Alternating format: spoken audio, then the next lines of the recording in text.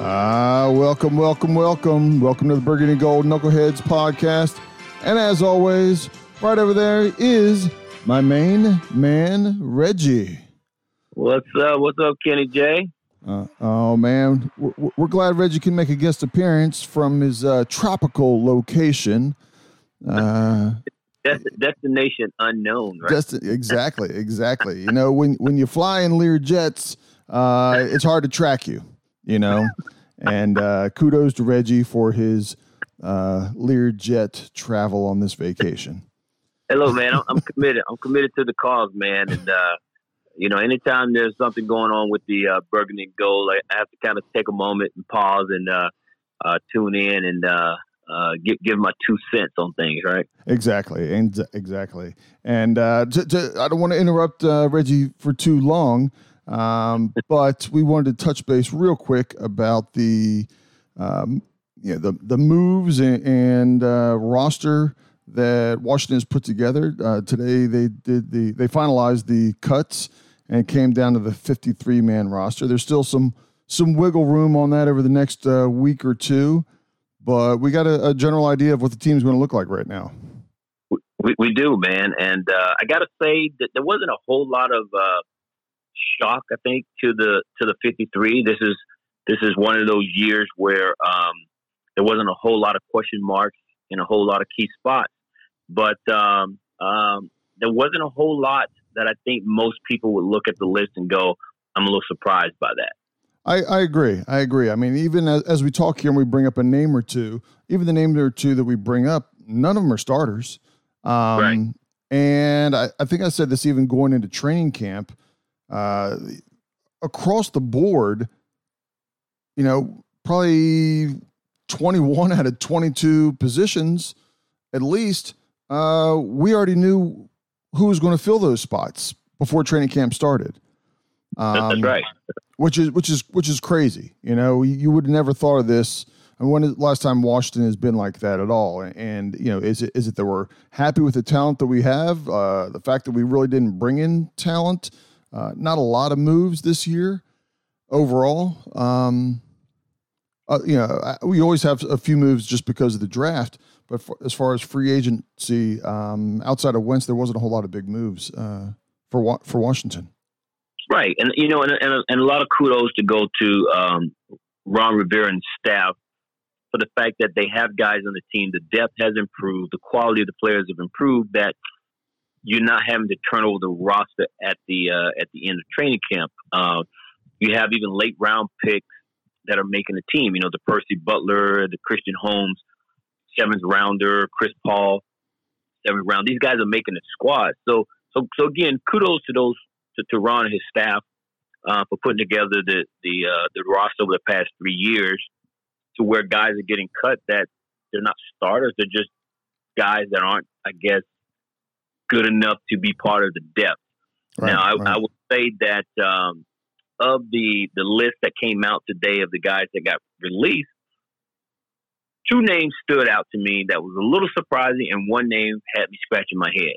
Okay. So let me just rattle them off, and then I'll let you comment. Yeah, go ahead. I think the most that shocked most people probably was running back Jared Patterson. Right. The other guy that was a surprise, somewhat of a surprise, was William Bradley King. Those were my 2. Like, wow, okay, that's a little surprising. Right. But the guy that had me scratching my head was Wes Martin. They just picked up Wes Martin off waiver, right, and he didn't make the team. Right. So I'm not sure what the Wes Martin move has, unless there's a plan to bring all 3 of those guys or 2 of those guys back and on the practice squad. Yeah, and I don't know. I know the rules have changed over the last couple of years, so I don't know which of those guys. I would think that Patterson and Bradley King could both go on the practice squad based on their time in the NFL. I don't know that Wes Martin qualifies or not. But, you know, Washington let him go. And he went down, was he at Jacksonville? Is that where he was at? And, I think Jacksonville. Yeah. And, you know, getting cut from Jacksonville and coming up here and potentially not making the team just shows that, you know, we've got better talent. Hopefully that's what it's saying. I hope it's not a knock on him as much as it that our center and backup center are in a better spot. For sure. But the thing is, they just signed him. I think just this past week. I mean, and to bring the guy in, it's not like they need him for training camp depth. I mean, he played. Right. I think they want to take a look at him. I think they did want to take a look at him and see where he stood. To your point, where we're saying that there weren't a lot of changes in this roster, I wouldn't be surprised still if, as other teams have made their cuts, that a few phone calls, at least to talk to a couple linebackers out there, because I think as you look at our linebackers that are there, they're definitely the least impactful, the weakest at that position. So we'll see. I was also surprised, not so much in the names, but that we kept 5 tight ends. Now, granted, a couple of those guys are going to be there for special teams reasons, but we kept 5 tight ends on the roster, which was, like I said, a little bit of a surprise for me. It is a surprise, but from, listening to those guys in training camp, I think the move was to add some depth, but I think they like a lot of those guys. But at the end of the day, a lot of teams don't keep 5 tight ends. So that is very, very interesting. And I don't know if they're going to run a lot of 2 tight end sets as part of the game and the scheme. We do know that everybody knows that Carson Wentz loves to throw to the tight end. So that may be some part of their offense that they want to implement. Right. The other thing that stood out to me in terms of the roster cuts collectively, now, ignoring the names, just looking collectively, a lot of guys that were released were corners and linebackers. Right. And ironically, corners and linebackers is 2 spots where there's not a lot of depth. I mean, outside of, everybody knows the names of the linebacker spot, the main 2, there's question marks behind those guys. And then they went ahead and released some people. And then at the corner spot, we got 3 guys, and then they released a lot of corners, which makes me wonder, are they looking to really, really make some moves, picking up some guys off the waiver or some guys that got cut from some other teams? But it was very interesting that was a spot that we're thin at, and yet they still released a lot of guys.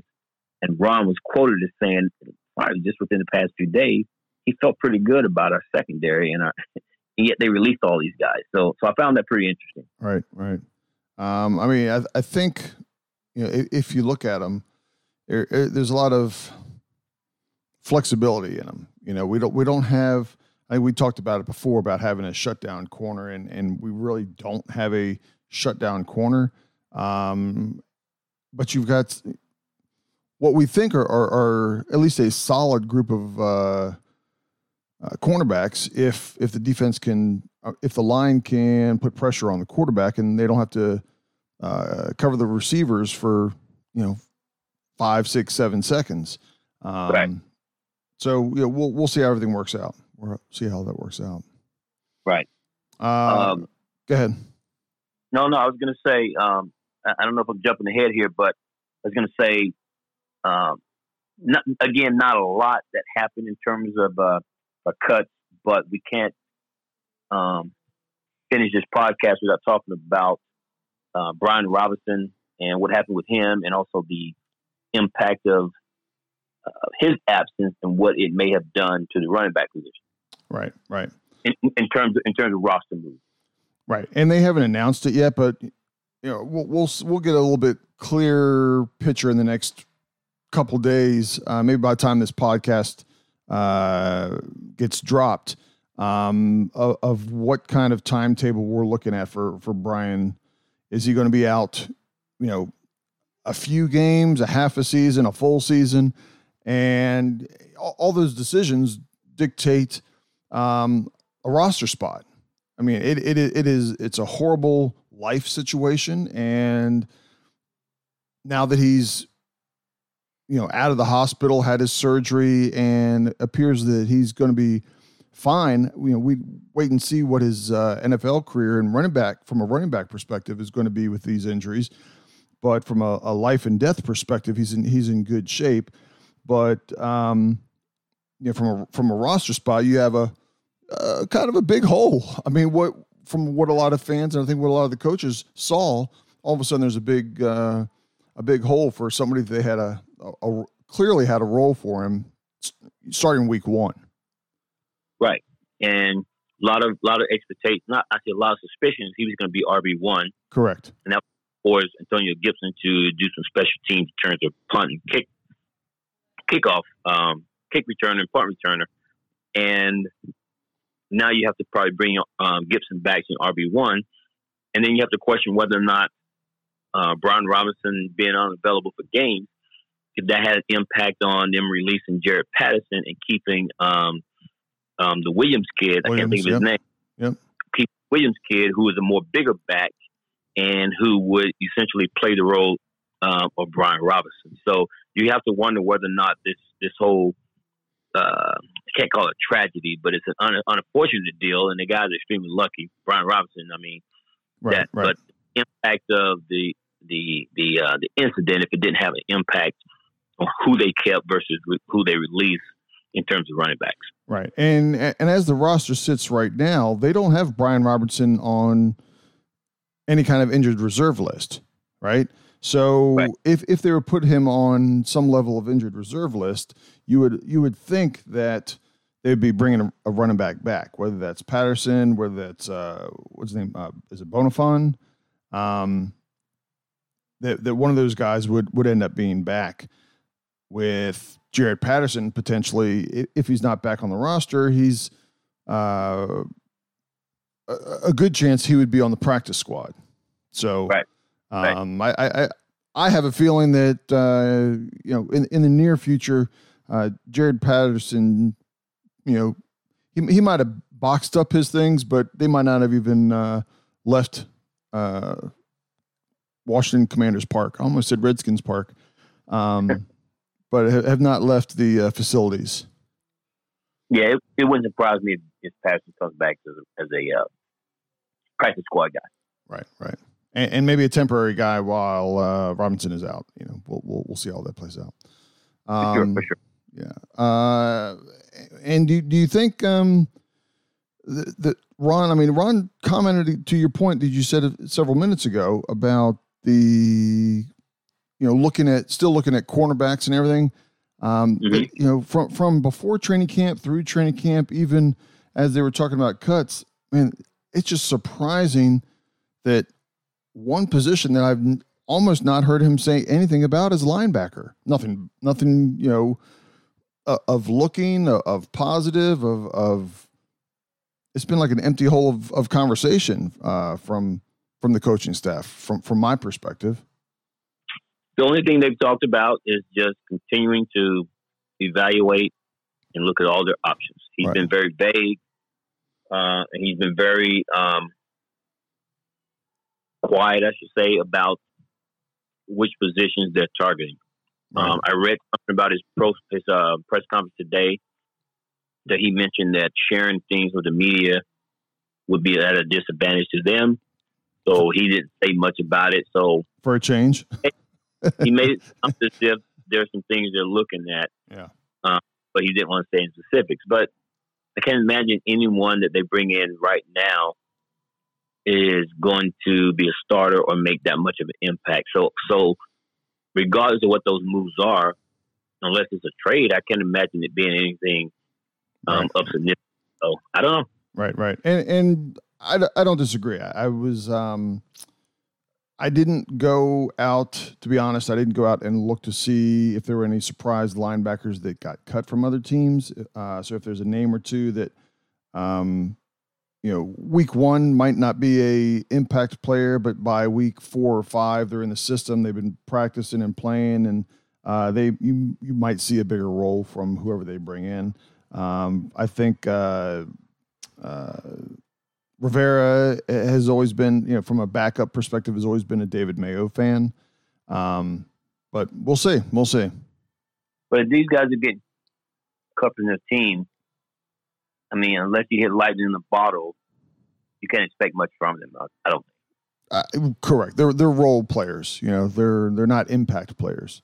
Hopefully, you know, we've heard some positive things about Jamin Davis progressing through training camp and looks a lot smoother and taking that next step. And, you know, that would make a world of difference in this defense if he's able to do that, you know, week in, week out. For sure. And I'm to the point now, you know, I'm no professional evaluator, but I'm to the point now is I'm just ready for week one for the season to start so we can see the real thing for ourselves and have an idea what this team's going to be about. Right. I agree. It is. I mean, this is other than a slight move or two, it's all quiet until opening day at this point, right? We're a week and a half. Everybody enjoy Labor Day weekend, and because the next weekend it's football season. You know, it's I'm ready. Full-time football. I'm ready. I can't wait. Absolutely, can't wait. I mean, can't wait. It might the draft was years ago. Right. So, ready, man. Let's go. Let's go. Well, that's all I got. I don't know if you had anything else. Like I said, we just wanted to touch base with the listeners and give our kind of 2 cents. I mean, not a whole lot there, but for people that hadn't paid a lot of attention or focus to the roster moves, kind of give them some insight of what's been done and some of the thinking behind the moves. Yeah, and just give our reaction to the final 53. So right. I'm ready, man. Let's do it. Let's do it, man. Well, I don't have anything else, and if you don't, I'm going to go ahead and get us out of here. Let me get back to the coast. Yeah, man. You take it easy on them tropical drinks, man. I will, brother. Appreciate you. All right, next man. time, baby. All right. See ya. All right. Peace out. Bye.